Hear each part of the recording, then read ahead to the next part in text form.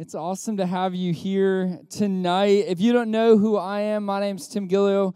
I'm one of the pastors on staff here. I get the opportunity of working with Connections Ministry a ton, but I get the opportunity to share tonight, which I'll say stoked. Can I say that?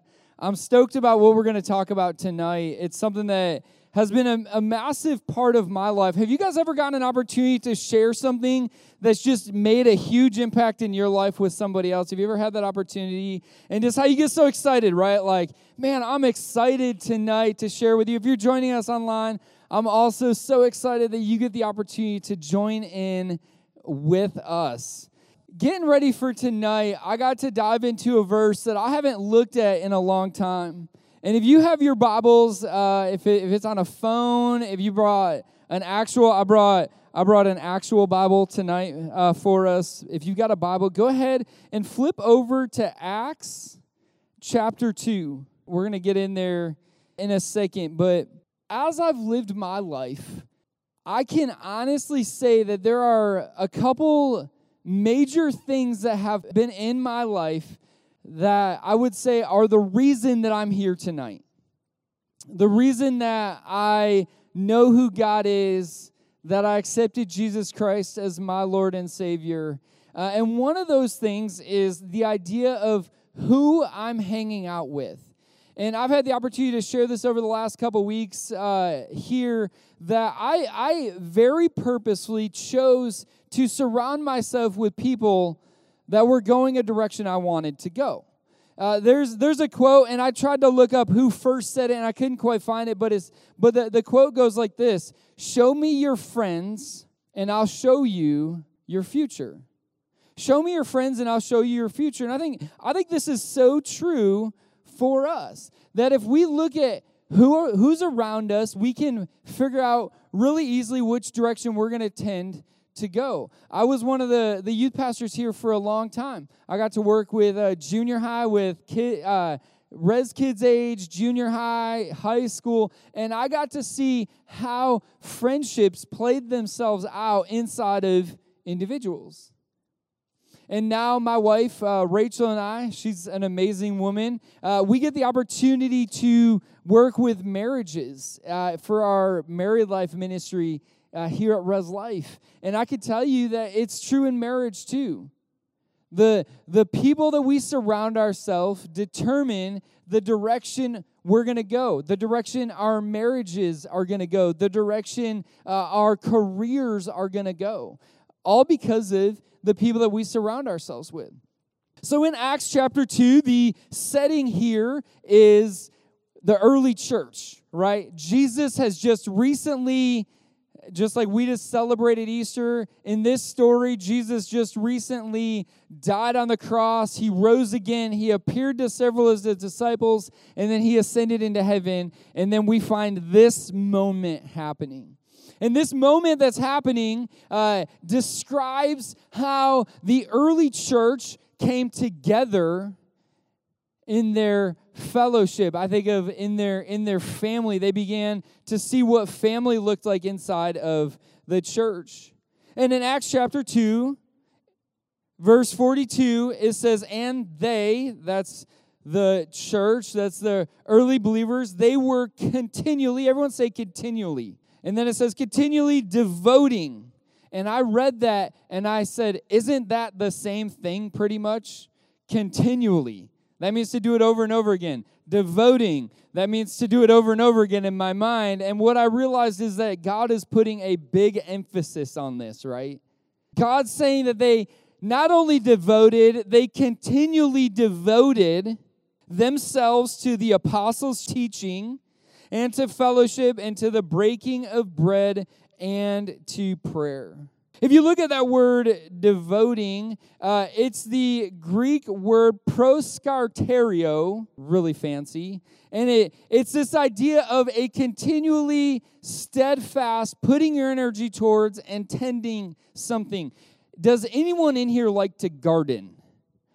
I don't raise my hand. I'm not a huge gardener. For all of you that like to garden, one thing you'll realize is you don't just plant the seed in the garden and then walk away, right? you continually devote yourself to tending that garden so that what you've invested into doesn't die but continues to flourish.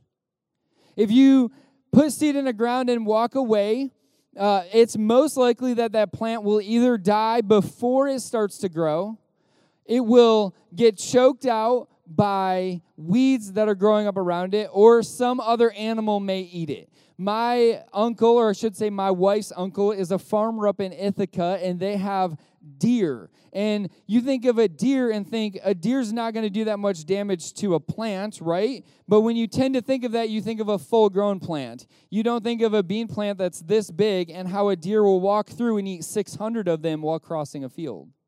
And one deer can destroy a lot of work that my wife's uncle has done.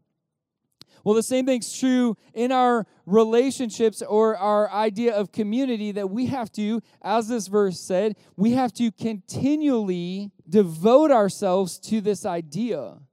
Proskarterio. We have to be fully invested. We have to be focused on. We have to be attuned to what's going on in the lives of the people around us and where they're tending to go towards, because then we'll tend to go towards the same direction. So pretty simple concept, right? The other word in there that's really interesting is this word fellowship. Everyone say koinonia. It's kind of a tongue twister. Koinonia. It's this idea of super intentional, super open, super genuine relationships and friendships with the people around you. And one thing I've realized in my life is that oftentimes friendships tend to stay surface level. They don't tend to go anything past the surface. And what God is pointing out in this context for the early church is that this group of people were not only very intentional about being devoted to these things, including fellowship, they were very purposeful about what type of fellowship they had.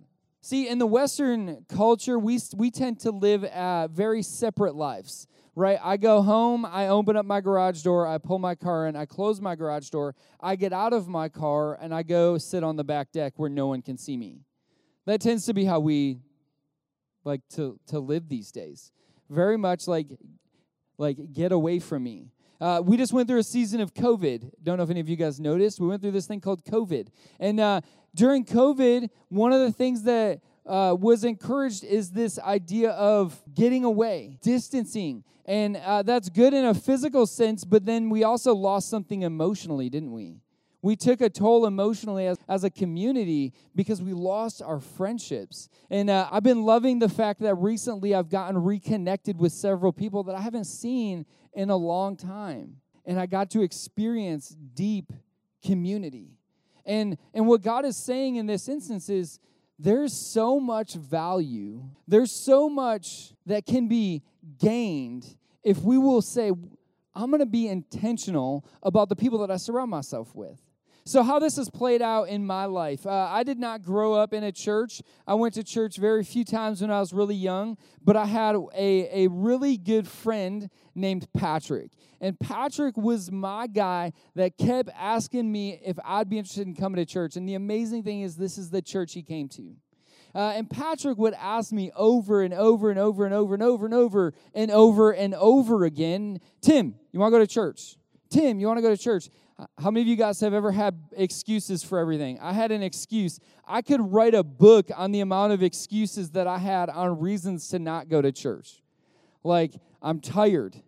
My left shoe won't tie right. I don't know. I'm playing basketball. I've got too much homework. I've got not enough homework. You know, I would come up with every reason in the book of why not to go to church. And then eventually one day, with kind of some crazy stuff going on in my life, I realized that there has to be something more to life than me. Because if I'm the sole person in my life, if I'm the reason for everything, if I'm the end all, then I'm broken, and that means my life isn't worth much. But then I came to know Jesus. And when I came to know Jesus, I was 16. I was down in the ground floor where the youth, the middle school and the high school are hanging out right now. I was down in that room, and I could tell you exactly where I was in that room. I remember the song that was being sang, and I remember the song talked about bowing down to God and laying our crowns. And I remember at that moment getting on my knees and saying, Jesus, I surrender my all to you. And from that moment, I found friends.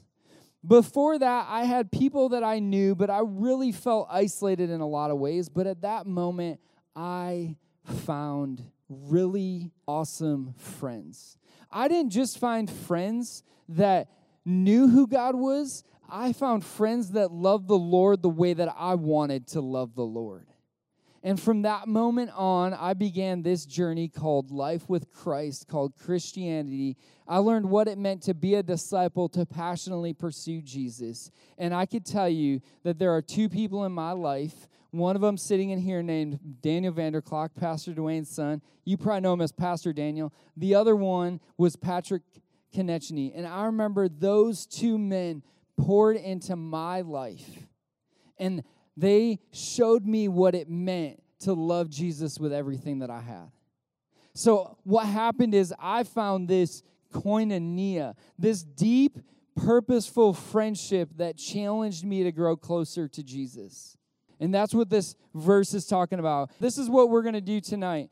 In a second, I'm going to ask you guys to look at the people around you and just ask a question. So this is a good moment. If you're not around someone, just scooch a little closer to maybe two people or three people, and we're going to ask some questions and really dive into this idea of intentional community. This idea of being very purposed about who we surround ourselves with. And with that, if you're joining online, we're also going to have some people up here that are going to be joining and having a conversation with you. So I'm going to invite my people to come on up to join me with that. But I'm going to read this verse one more time, and then I'm going to read a question. And then from that, we're going to go ahead and start some good conversation. So this verse said this. It said, "And they were continually devoting themselves to the apostles' teaching and to fellowship, and to the breaking of bread and prayer." This idea of proskarterio, and then this idea of koinonia. So this is what I want to do. With some people around you, you could turn and wave at them and say, "Hey, I'm about to talk to you." Just look at the person next to you and say, "We're about to have an awesome conversation about intentional fellowship and how Jesus wants to work through that." So here we go. This is the first question. It's Pretty simple, pretty basic, but let's go with this. With a few people around you, ask each other, what are the challenges that come with intentional fellowship?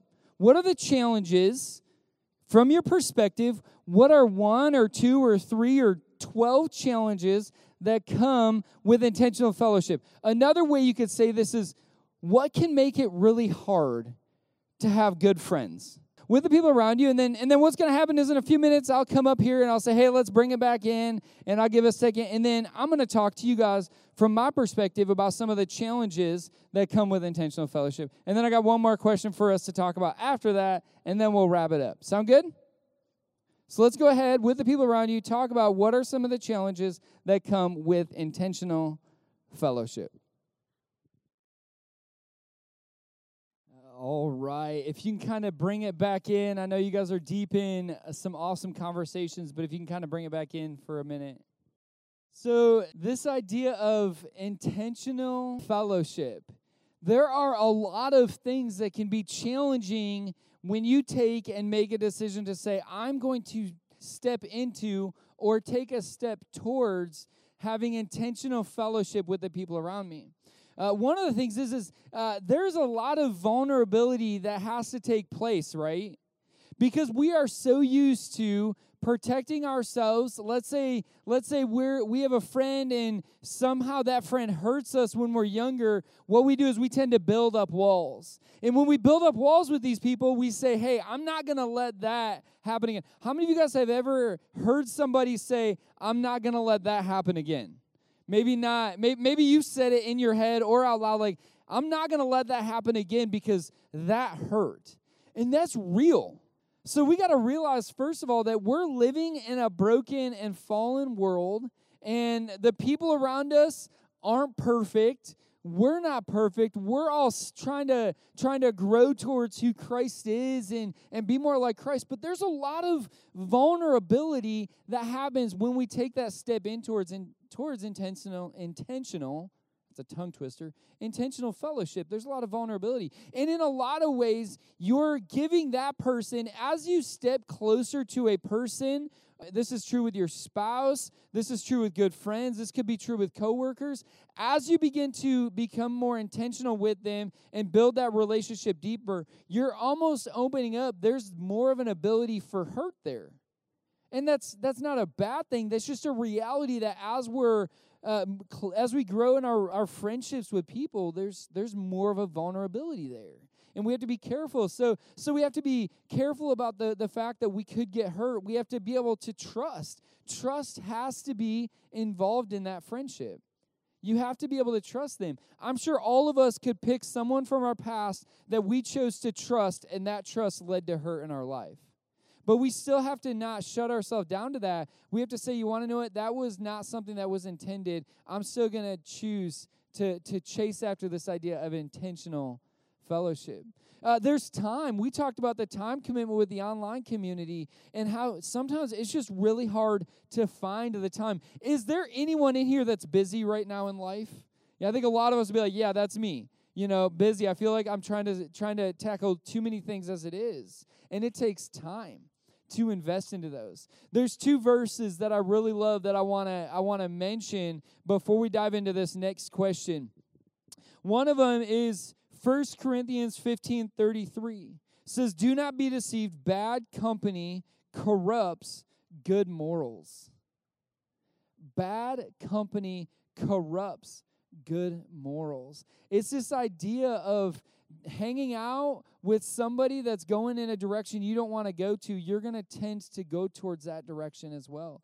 Proverbs 27:17, as iron sharpens iron, so one person sharpens another. It's this idea, again, of the people that we are surrounding ourselves with is super important. Is super important. So this is the next question. How many of you guys, there's Paul in the Bible, and then there's Timothy. Paul, who was Saul, name changed to Paul, and then Timothy. Paul took Timothy under his wing, right? Paul saw in Timothy leadership, and Timothy was really young, and Paul was a little older, and Paul took Timothy under his wing and said, hey, let me help you. Let me be intentional with helping you grow. And the idea is we need to have somebody that's helping us grow, and we need to be helping someone else grow, right? That's intentional fellowship. Who's the person that you look to say they're challenging me, and then who's the person that's looking towards you saying I'm challenging them? So we're going to dive into this next question, and my disclaimer for this next question is this looks different for all of us. So just point at yourself and say, this looks different for me. And then point at the person next to you and say, then it does for you. This looks different for me than it does for all of us. But this is what it is. What does healthy community look like for you? What does healthy community, for you, from your perspective, with where you're at, what does healthy community look like? What are a few characteristics of it? Describe that with the people around you and see what you may be similar or maybe different, and we'll go from there. In a few minutes, I'll be back. Go ahead and talk about what does healthy community look like for you. All right. If you want to go ahead and bring it back in real quick. Whew. Look at you guys doing intentional community. This is awesome. I love it. Here's one thing I've realized over the years. And I said this, and I was very purposed in saying this, is intentional community for each and every one of us, whether you're online or you're here, intentional community looks different. And that's okay, and that's beautiful in how God is, that He created each of us different. And each of us have a different thing that we would describe and different attributes or characteristics that we're looking for in healthy community. So I think it's cool for us to just take a minute and stop and say, whoa, what does healthy community look like for me? One of the things I think about with healthy community is it has to be open And it has to be truthful and being willing to be vulnerable, because you can't have a deep, close friendship with someone that's being fake, right? You can't, because it's off and it just doesn't work. And that's an encouragement for us to make sure that we're being genuine. It doesn't mean that you're just going and spilling it all to everybody, but it means there's people in my life that I'm very open and genuine with, that know it all, that I can go to when stuff's going on, that I can call. We're talking about the 2 o'clock in the morning friend. Who's the person that you could call at 2 a.m.? And a lot of times that takes being the person that's available at 2 a.m. to call, right? So many times we could go, I don't have any friends, but that's maybe because we're not being super friendly in and of ourselves. So there has to be some availability and time commitment and genuineness. And then one of the things I think that's super important is having people that are around you that are individually and you're collectively pursuing the Lord, right? You desire to be more like Jesus. I think that's one of the beautiful things about Jesus and his disciples is it's a group. Jesus didn't send them out one by one. He said, no, hey, here's your family. Here's your koinonia. Here's your friendship. Now be devoted to it. And then they together ran after the Lord with everything they had. Man, I wish I could go deeper. But the biggest thing is this. Let's be purposefully devoted to intentional fellowship and grow closer to Jesus and who he is. Does that sound good? That sound good? Can you guys do me a favor? Can you close your eyes and bow your heads? I don't want to let an opportunity slip by, whether you're in house or you're joining us online. This is an awesome conversation to be able to have, but I don't want to let an opportunity slip by that if you have not asked Jesus Christ to be your Lord and Savior, I want to give you the opportunity today to say, Jesus, I choose you. Jesus went to the cross, and it said that he looked past the cross for the joy set before him, and that joy is you. And I want you to have that opportunity today to choose Jesus. So I'm going to count to 3, and if you're here or you're online, if you're online, you could type, that's me, or yes. You could text ResEF to 94,000 when I say this. But if you're in house, when I count to 3, just raise your hand and say, that's me. Today I choose Jesus. So every head bowed, every eye closed. 1, 2, 3. Raise up your hand if that's you.